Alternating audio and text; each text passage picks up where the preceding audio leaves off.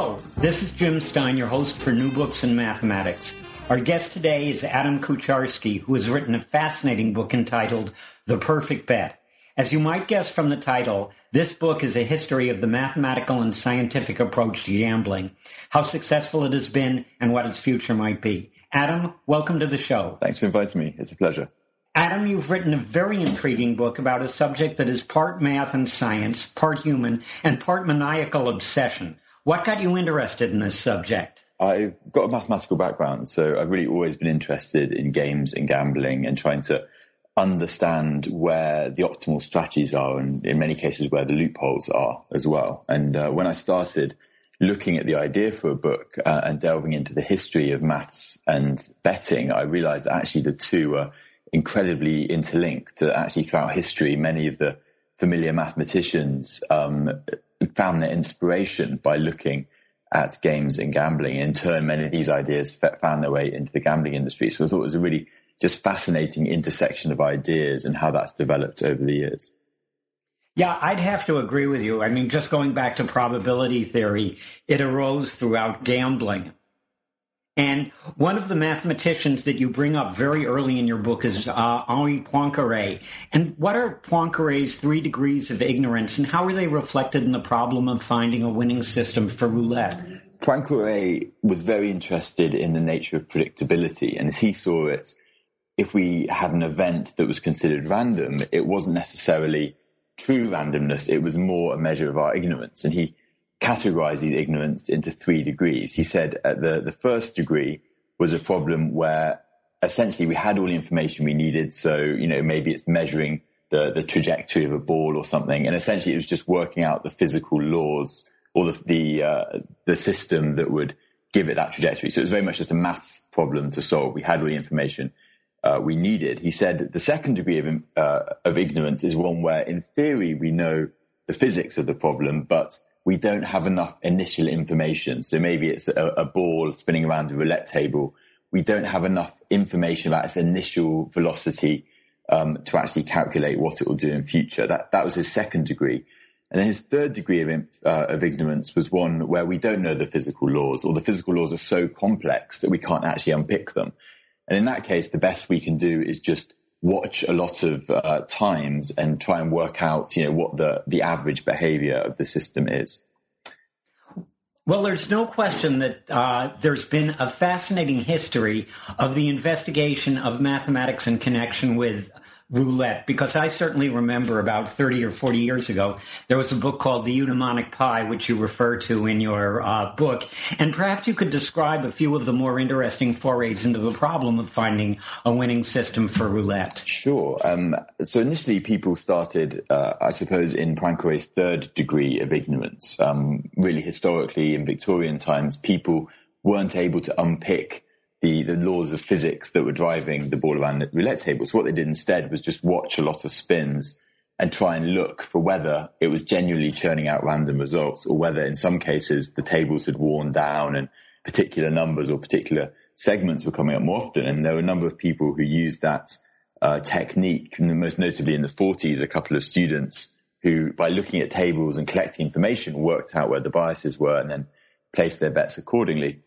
As you mentioned, though, subsequently people developed slightly more clever ways of doing this. One of the pioneers was a man called Edward Thorpe, who has been quite big in terms of developing blackjack theory, but also was interested in roulette and how it could be predicted. And he was a physicist by training. He really thought of this more as a physics problem. He compared a roulette table to a planet orbiting a star, and he realized that actually you could get to Poincaré's second degree of ignorance if you could collect enough data about the ball moving round before the croupier stops the bets.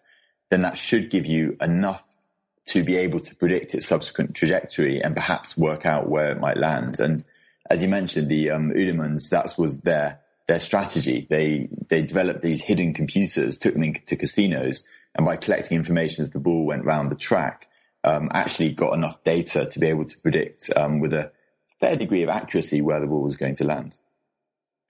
One of the things that struck me when I was reading your exposition of this that I didn't really get in the Eudaimonic Pie when I read it is that on the systems that are used to beating roulette has that, the embedding of these sort of raised diamonds which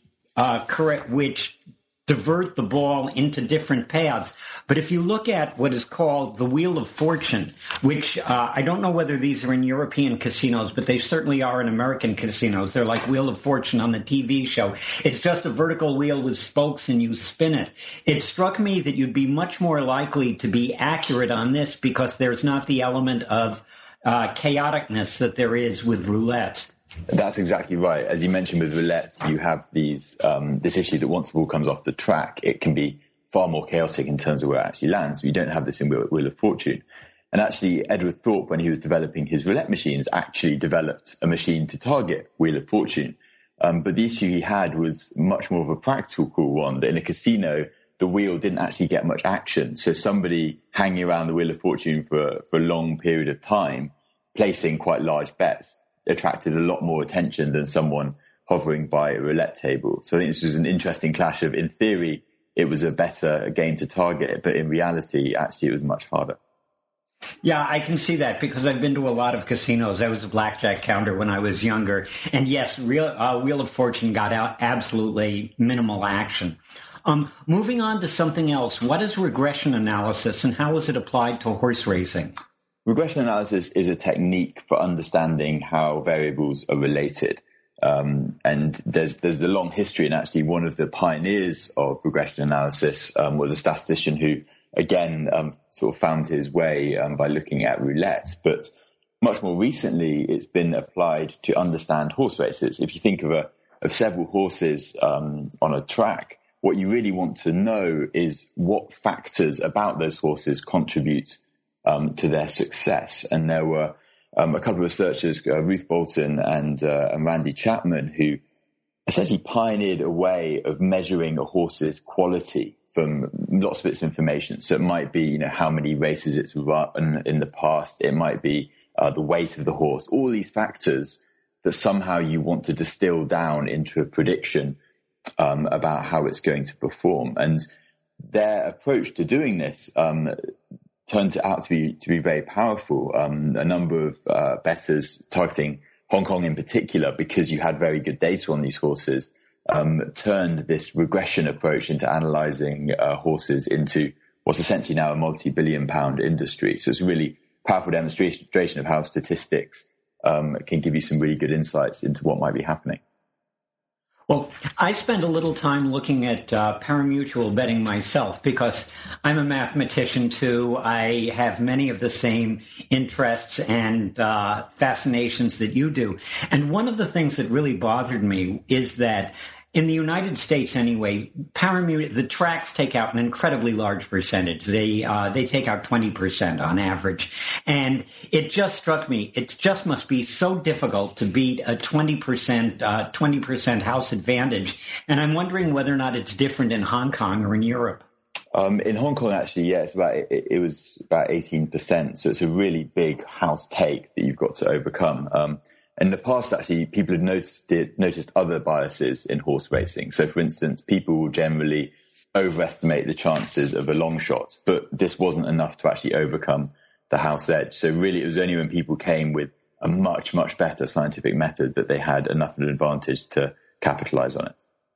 Yeah, and I know one of the things about your book is that I think that anybody who reads it finds the interplay of mathematics with the actual experience of some of the gamblers absolutely fascinating.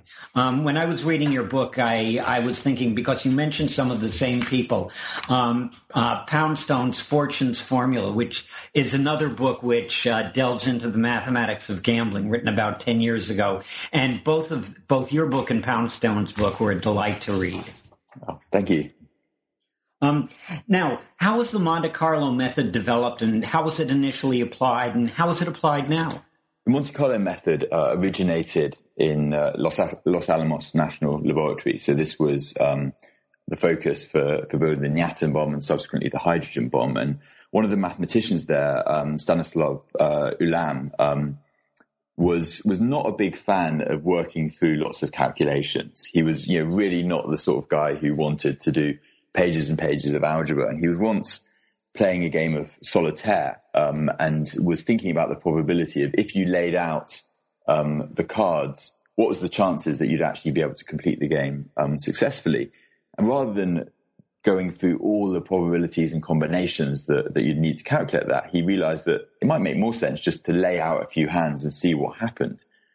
And actually, some of the problems they'd had in developing the hydrogen bomb and understanding some of the neutron reactions, this method was a potential solution for them. Rather than having to do all the mathematics of the combinations and probabilities, they could instead use simulations. So in other words, use computers to approximate what might happen in the long term. And this is what they called, because they needed a code name for it, the Monte Carlo method. So it's a way of using computational approaches and simulations to get around the issue of having a problem that's too difficult to solve mathematically. And this was obviously very powerful at the time, but particularly for horse racing and sports betting teams, it's a very useful method, because if you think for something like a horse race, if you have lots of horses racing, there's going to be a lot of uncertainty around each one, and there's going to be a lot of factors involved. And this is something that really is a bit too difficult to tackle with pen and paper. But if you have a lot of computer power, then this is something you can actually just crunch through and exploit the kind of brute force of a computer, rather than having to tackle with some really difficult mathematical equations. There's a lot of betting that goes on in the United States in something that's called fantasy sports. I'm not sure whether or not you're familiar with it, but I remember reading a caveat from somebody who said that even though fantasy sports are nominally fair for the wagerer, the difficulty is that what they're doing is they're playing against people who have large-scale computers and are simulating the games on a mathematical basis. And so the day in, day out fantasy sports bettor has very little chance. And basically what's happening is you've got lots of people running Monte Carlo methods on these things. I think fantasy sports is a really interesting development. Obviously, that's picking up more attention. As you mentioned, you have this very small, presumably very skillful group taking a lot of the winnings. And I think that raises the debate of to what element is it skill. And in sports betting, we see a similar thing of a very small group of people typically taking a lot of the winnings. So I think the parallels between the two are going to be an interesting discussion in coming years. One of the things that you brought up in your book that was actually the focus of the Poundstone book, Fortune's Formula, was the Kelly criterion, which I found fascinating. What is it and how is it employed in betting? The Kelly criterion, as you mentioned, William Poundstone's sort of excellent history of it. The criterion is a way of, if you have a bet that's in your favor, so say, we're going to do a coin toss and I'm going to pay you double money. So if you win, you get twice the bets that I've made. Clearly that's in your favor, but how much money should you put down? Because essentially you're still risking something. You've still got a 50-50 coin toss. And the Kelly criterion is a mathematical formula that tells you how much of your bankroll to risk for a given advantage so that you can maximize how much you make, but also minimize the chances of going bankrupt in the long term. And one of the things I found actually that really stood out interviewing bettors and successful gamblers for the book is how important bankroll management is for a lot of them. They put a lot of effort into making their predictions, but they also put a huge amount of effort into making sure that the size of their wagers is big enough to take advantage of the situation, but not so big that one or two, bad outcomes will bankrupt them. Yeah, you run into something known as gambler's ruin, which is a phenomenon which has been extensively investigated. Definitely. You can get these situations where, and certainly a lot of the historical strategies have this problem where it's something that in theory is profitable, but you'll run out of money before you can make it a success. And that's a really important component of a strategy. It's no good having something that mathematically will make you money if in reality you simply don't have enough cash to make it work. Absolutely. In thinking about regression analysis, I was wondering, because you talk about regression analysis in conjunction with horse racing, but I was wondering whether it had been applied to other sports such as European football, where the house percentage seems to be significantly lower than the house percentage for horse racing. Regression analysis certainly has been applied to a number of other sports. I think one of the challenges, though, particularly when you start moving into team sports, is whereas horse racing you can to some extent view as several independent events. You've got horses individually racing against each other, but whereas when you have a team sport, you might want to actually incorporate more information about what the actual players are doing and how the mood changes over the course of a game. So in many cases, people are developing these methods further and sometimes putting a mathematical model of what they think a match looks like and then combining that with the statistics to try and identify which factors are important in shaping that result. One of the things that you analyzed, which I hadn't really thought about, but when I read your treatment of it, it occurred to me that it was significant, is that soccer and hockey are low-scoring games, whereas basketball is a high-scoring game. How does the volume of scoring affect the difficulty of developing an accurate computer model? One of the basic things you do if you're trying to predict matches is look at, say, the scoreline. And obviously, if you have a high-scoring game, that gives you a lot more information. Because if you have two teams that are different in ability, if there's a lot of scoring potential, there's a lot more opportunities for that difference in quality to be realized. The problem with something like soccer or hockey, where you have very few goals during a game, is that gives you a lot less data to play with. If you have a soccer match that ends 1-0, that might not actually tell you a lot about the true quality of the two teams. So in terms of developing models, a lot of people have had to find other ways. So you look at things like shots on target or other proxies that might tell you something useful about the quality of the team that's not actually reflected in the overall result. Yeah, it's basically the more data you have, the easier it is to come up with reasonable analyses. Exactly. And I think that's one of the reasons as well that certain sports like baseball, for instance, has a much longer history of statistics and prediction than something like soccer. Yeah, and also I don't know whether or not it's possible in soccer because I'm not that familiar with it. But I remember very early on in baseball and possibly very early on in computer programming. I was teaching computer programming courses back in the 60s, and there were actually simple simulation programs written based on batting averages, the pitchers, et cetera, that you could actually play a number of, the equivalent of fantasy games in baseball. And this was as far back as the 60s. So this has been going on for some time. I agree. There's a really long history in baseball. I think one of the reasons as well is you can have those individual matchups. If you've got the batter and the pitcher, that's essentially a one-on-one. One of the reasons that team sports become more difficult is because you might have a player that doesn't appear to do much that's measurable. So he might not make many tackles or score many goals, but actually is very important to the team. And these things are much harder to quantify in a computer model. Yeah, it's very intriguing. At the start of this interview, you discussed the fact that mathematics and gambling were interrelated. But it seems that recently, most of the computer models developed for analyzing sports are by computer scientists, statisticians, and economists, people who are interested in the applications of mathematics rather than the development of the field of mathematics. I think it's certainly the case that people with a more applied outlook are traditionally the ones who target these kind of games. But it's interesting talking actually to some of the people who've been professional gamblers. The backgrounds they have are often quite diverse. In some cases, people have started off in quite theoretical areas. And there's actually one person I interviewed who developed a lot of the theory for predicting football matches. And actually, he said that was something that at the time seemed like a innocuous side project, but actually really changed his career trajectory. And I think generally anyone with a more quantitative outlook on things, whether that's in computer science or maths or stats, anyone who's just interested in how games work can seemingly end up finding their way into the industry. One of the things that you discuss, and as I said, I first became aware of this when I was reading the Eudaimonic Pi, was the topic of complexity. What is complexity and how does it affect both weapons developments and sports betting? One of the examples I use in the book in a discussion of complexity is the AK-47 rifle. So this was historically something that was often used by guerrillas, and in Vietnam it's used a lot by the communists. And although it wasn't particularly accurate, it had this reputation for rarely breaking. And one of the reasons for that was that it had very few moving parts.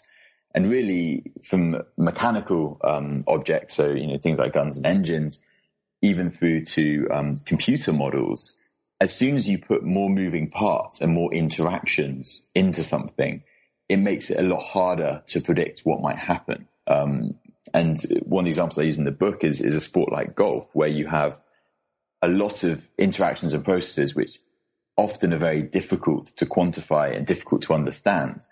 And that means that it makes it much harder to predict what might be going on. And I think there can be these analogies drawn between parts of engineering which are more complex and hence more unreliable, and things in prediction which likewise have more interactions going on, and it's much harder to actually work out what might happen.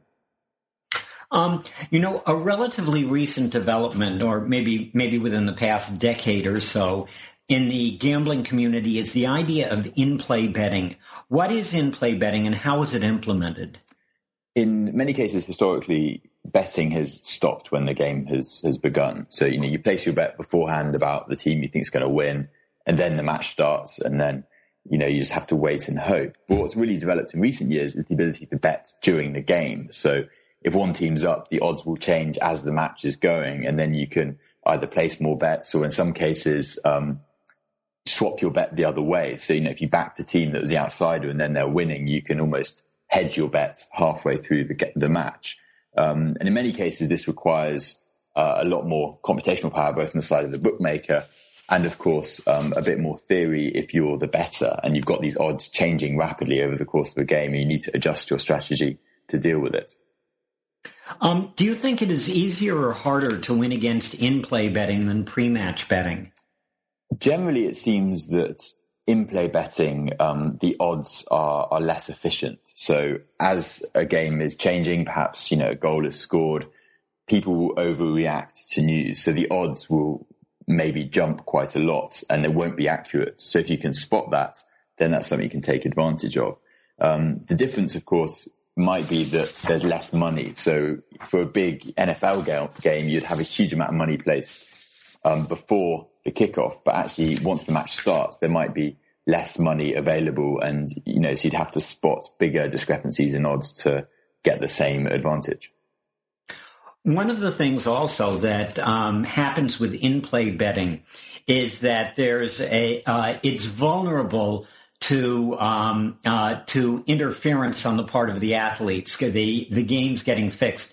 And I'm not sure whether or not you're familiar with this, although you probably are. There was a major scandal a few years ago involving a tennis match with a Russian tennis player. Are you familiar with this? I'm aware that there's been some controversy around tennis. I'm not sure about the specific one. Oh, okay. Well, I won't mention the name of the player because for all I know, he hears the interview and I get sued. But nonetheless, what happened was the player was playing a player of lesser caliber, one that he would be expected to beat easily. And so what he did was he got down in the match early. The odds in in-play betting swung and a tremendous amount of money came in because now he was a significant underdog. A tremendous amount of money came in on him at very high odds. And this was being conducted on Betfair. Betfair suspended the bets on the match and there was an investigation. And as a result, they sort of monitor this type of thing much more extensively. You can see it more, I think, in tennis than in other sports because you can see it's much easier to fix something when you only have one individual involved. Definitely. And I think there's, with the rise of more in-depth betting markets, certainly in other sports like cricket, where there's a huge amount of money bet in Asia, some of these very specific in-match bets have become susceptible potentially to people betting the other way on this. And I think in any of these situations where you have a lot of money involved and some of it potentially underground, there is an incentive from some parties to try and take advantage of that. Well, there were two words that came up in the last in your last conversation, namely the idea of A, markets, and B, a lot of money. And so we're going to turn some of our attention to what is probably the greatest gambling game of all, markets. When did companies executing strategies for gambling on sports become part of the investment market? And what advantages does this offer a potential investor? This idea is really something that's emerged in the last decade or two. Historically, you've always had people betting on sports, but it's often been very closed syndicates and naturally quite secretive groups. But what's increasingly happening is these firms are opening up to outside investors. So there's a few examples of firms now that are essentially positioning themselves as sports betting hedge funds. And the argument they make is that if you've got a hedge fund that specializes, for instance, in predicting commodities prices, that's not so different from having a fund that specializes in predicting sports results. In their way of looking at it, really kind of sports you could view as another asset class. That's, where you can focus on everything from sort of commodities to stocks. You might actually also have people who are experts in sports betting. And the point that they've made is that potentially this is a kind of diversification. If you haven't got a big aversion to betting, then potentially having someone who's an expert in that and then bankrolling them to invest your money might not be a bad idea. Well, one of the things that absolutely fascinated me about your book was that your book goes into an area which is recent developments with which I'm not particularly familiar. And of course, new things always interest you. And so I'm going to spend several questions on the idea of a bot. What is a bot, and what is their role in both sports betting and financial markets? A bot is, in essence, just a very simple computer algorithm, or something that places bets in a sports betting context automatically, or in a financial market automatically trades. In many cases, these aren't very complex. So certainly the high-speed trading algorithms in financial markets are sometimes just a few lines of code. So I think there's some of the reputation that these are very complex computer programs, but in many cases, you're just looking at a very simple set of rules that they're following. I've got a number of questions on these because, as I said, this is just a fascinating area to me. Could you describe some of the different species of bots currently operating? I found that was fascinating when I was reading your book. Sure. There's a number of approaches and advantages that bots can give people. One is to pick up on mispricing. So as I mentioned, in betting markets, sometimes the price will jump incorrectly, and the first person to react to that will be the one who can take advantage. So bots, because they can act much, much faster than humans, can potentially jump in quicker and carry out those bets. But there's a lot of other roles that they can take as well. One of them is to actually place systematic bets and hide. If you've got a lot of money you want to place, they can hide the way that's placed into the market, because obviously if you're placing a huge bet on something, you might not want your competitors to be aware of what's going on. So having high-speed bots essentially trickling that money into the market can be a way of carrying out large bets without actually moving the activity in the overall market. But in turn, you also have bots who, one class of these algorithms is known as sniffer algorithms. So they're trying to find these big bets being placed. And essentially, they'll make lots of little trades. And if they get picked up quickly, then that suggests there might be somebody who's trying to offload a lot of money. And then if these algorithms know that big trade's going to come through, then they can take advantage of it. So it's really a lot of cat and mouse and different strategies all interacting with each other in this marketplace. Fascinating. One of the things, obviously, that we know about bots is that their presence acts to exacerbate flash crashes in different markets. Could you describe some of this? So probably the most notable flash crash was a few years ago when you had this huge drop in the Dow. But there's been a lot of evidence. There's a number of these crashes occurring where you have a very sudden change in price and then it will reset equally quickly. In many cases, the human eye might not notice. It might be on kind of the order of microseconds. And really, the way that bots can exacerbate this is because they follow very simple rules and because they're designed to be quick. They haven't got a lot of subtlety and checks within them. So if a bot is designed to pick up on a price that's dropping and trade that very quickly, if the price is going down and all these bots hop on the descending stock, then that can very quickly drive the price down before somebody works out what's going on. Well, there used to be a rule on American stock markets to the effect that you couldn't act to exacerbate down moves by there had to be an uptick before you could sell a stock, but or at least sell a stock short, which is what exacerbated moves on the downside. But how do bots interact? And there were some surprising conclusions concerning ecosystems that applied to bots. That was intriguing. Yeah, one of the things I think is really surprising is how, as I mentioned, these bots are incredibly simple. They don't follow very complicated sets of rules. In many cases, they're designed just to do one thing very, very quickly. And a lot of the interesting theory from ecology, this is many years ago, back in the 70s now, looked at these very simple rules that you could get. So in an ecosystem, if you have something reproducing, and one of the findings they had that was very surprising was simple rules and simple kind of ecological behavior could actually generate very complex dynamics. So this was an aspect of chaos theory where you had essentially a one-line equation generating these kind of dynamics and interactions that were far more complicated than anyone had believed. And I think there's a analogy really in what's going on with markets, that in many cases you can have a lot of bots, each of which is following very, very simple instructions. But when you put them together, the effects can be incredibly difficult to predict. I think the $64,000 question here is, do the presence of bots make markets more efficient or more risky, or both? I think to some extent it's both. They certainly can make markets more efficient because if there are trades that need to be made, they can enable that to be conducted faster. And in some situations where humans might not be able to react on the same timescales, but it also means that when things do get carried away, and when these bots don't have a fail-safe, potentially the changes can be much more dramatic and faster than they might have otherwise happened in the past. And by the time that the problem's been noticed, it could have actually got quite bad in that very short space of time.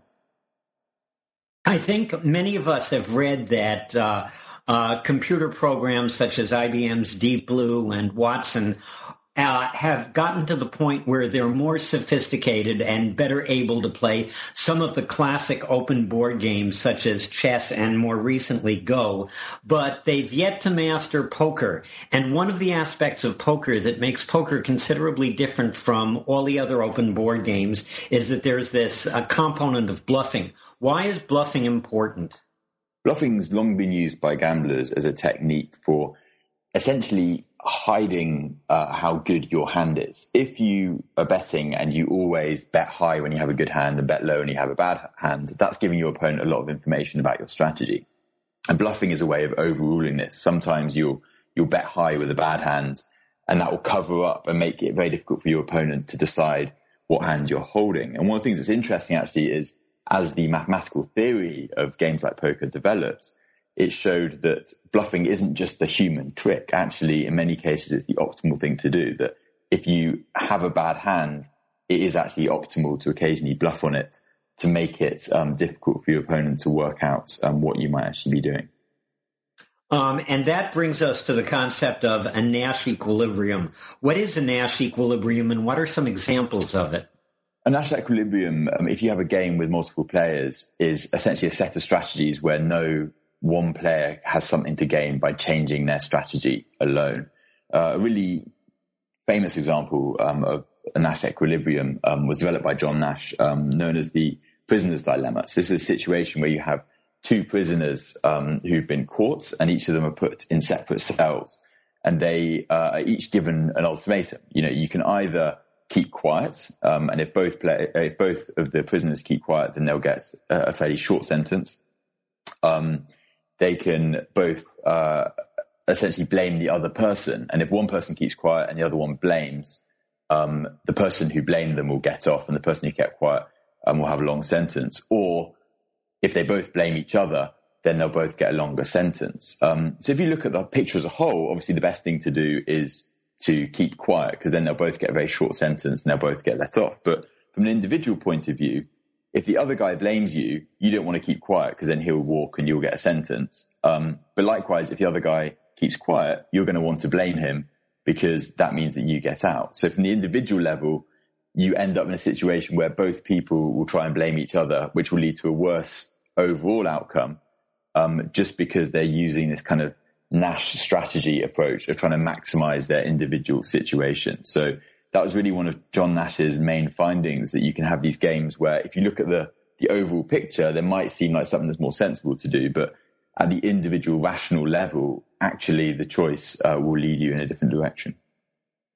Well, one of the things that comes up in this area is that there are different ways of analyzing games than the more classical one. And one that I was unfamiliar with was the idea of regret minimization. What is it, and how does it contrast with traditional expectation maximizing strategies? One of the big focuses for these algorithms like in poker that are trying to learn the game and trying to find these optimal strategies, so these Nash equilibrium strategies, is really they have to learn how to play the game efficiently. And poker is obviously a very complicated game. And a lot of economic thinking traditionally has focused on what's known as expectation maximizing. So you look forwards into the future and say, what decisions will maximize my game? But really, there's a lot of evidence that humans tend to learn in a more retrospective way. So having made a set of decisions, you'll look back and say, well, what would have happened if I'd done something differently? And if you're trying to minimize regret as you play the game, you might look back and evaluate your decisions and say, well, did that go well? What might I change next time round? And actually, there's a number of psychological studies that looked at people that don't have functioning parts of the brain that allow them to experience regret. And in many cases, they're much worse at playing games of chance, because it seems that humans learn to play games of chance by capitalizing on this regret minimization approach, to look back and ask what if. And if you don't have that present either in a human or in a computer program, it's much, much harder to learn how to play these games properly.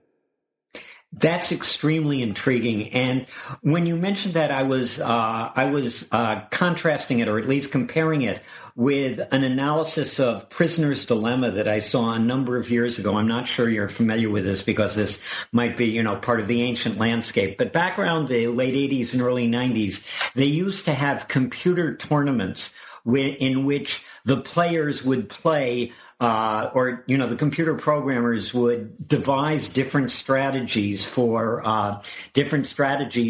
winning at Prisoner's Dilemma, and they go head on head with each other, and you'd emerge with a victor. And one especially successful strategy was something called tit for tat, which essentially what it did is it started out doing something, and then what it did is that it rewarded the opponent if he cooperated, penalized him if he didn't. Of course, you were playing this game over and over again, and in a certain sense that that is a type of regret minimization, although it's regret minimization over by looking at what has been done in the past and modifying your behavior in the future.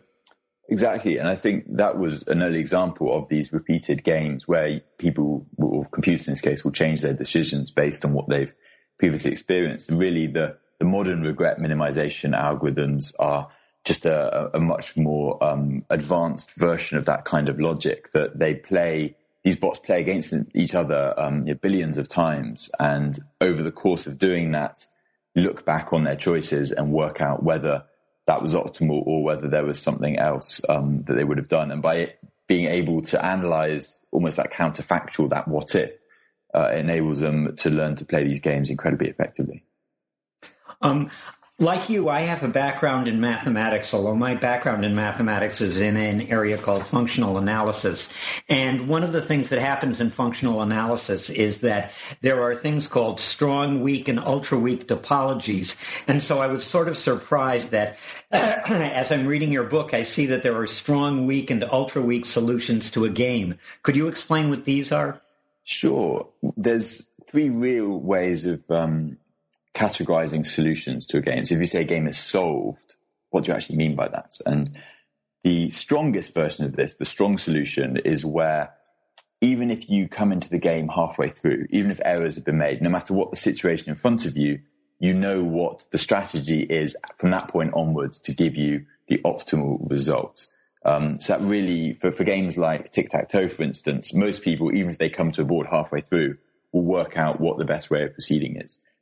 In many cases, that's not possible computationally. So the next type of solution is what's known as a weak solution, where if two perfect players sat down right from the start of the game and played optimally, you know what their strategies should be and how the game would end. So a few years ago, checkers was solved in this way, for example. So it's known from start to finish what strategy should be played, but it's not known if someone started halfway through what they should necessarily do.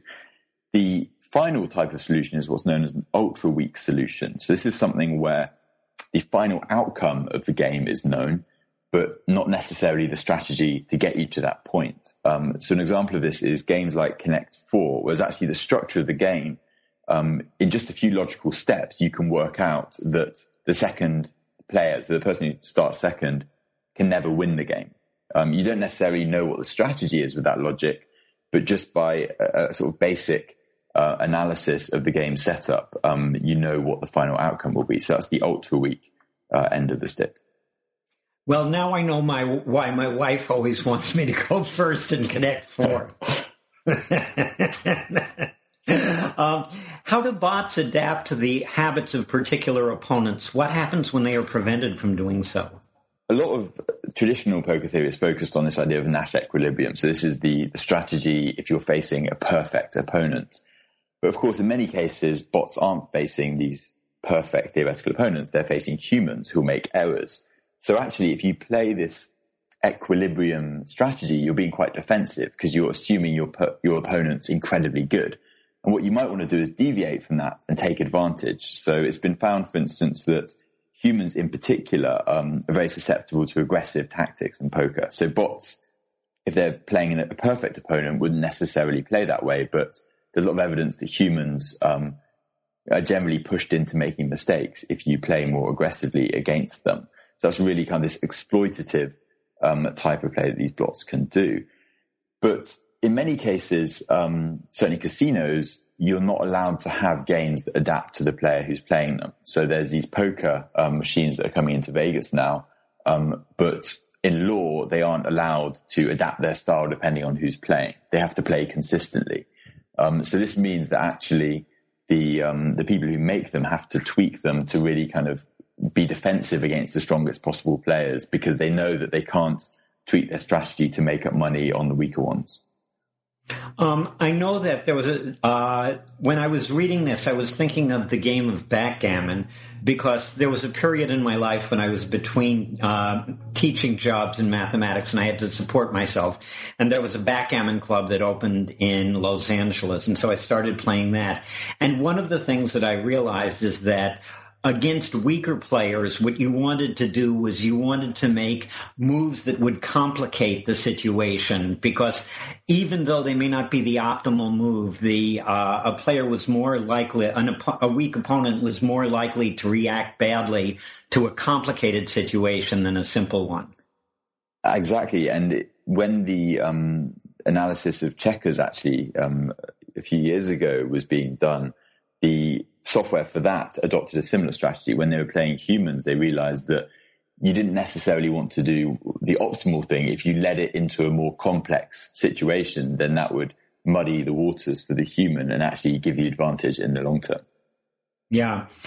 How good are the best poker bots compared with the best human players, do you think?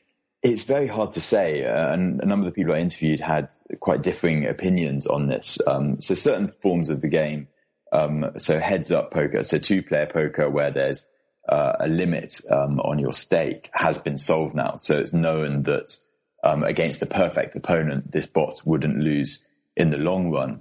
But games like No Limits, Texas Hold'em, so these games that are commonly played at tournaments, in some cases you've got groups who think that their bots are probably better than the best humans. And certainly in online poker, and some of these bots that are appear to be very strong indeed. But because you have this element of randomness in the game, it's not like chess where you can almost lay out and analyze at the same time. You've got to account for the fact that the deal of the cards might be random and you might have to play multiple times to actually get a conclusive result. But I do think if we're not at the transition yet, we're definitely very close to it. And I think the best bots out there, potentially there's only a handful of humans who are going to be able to beat them at the moment.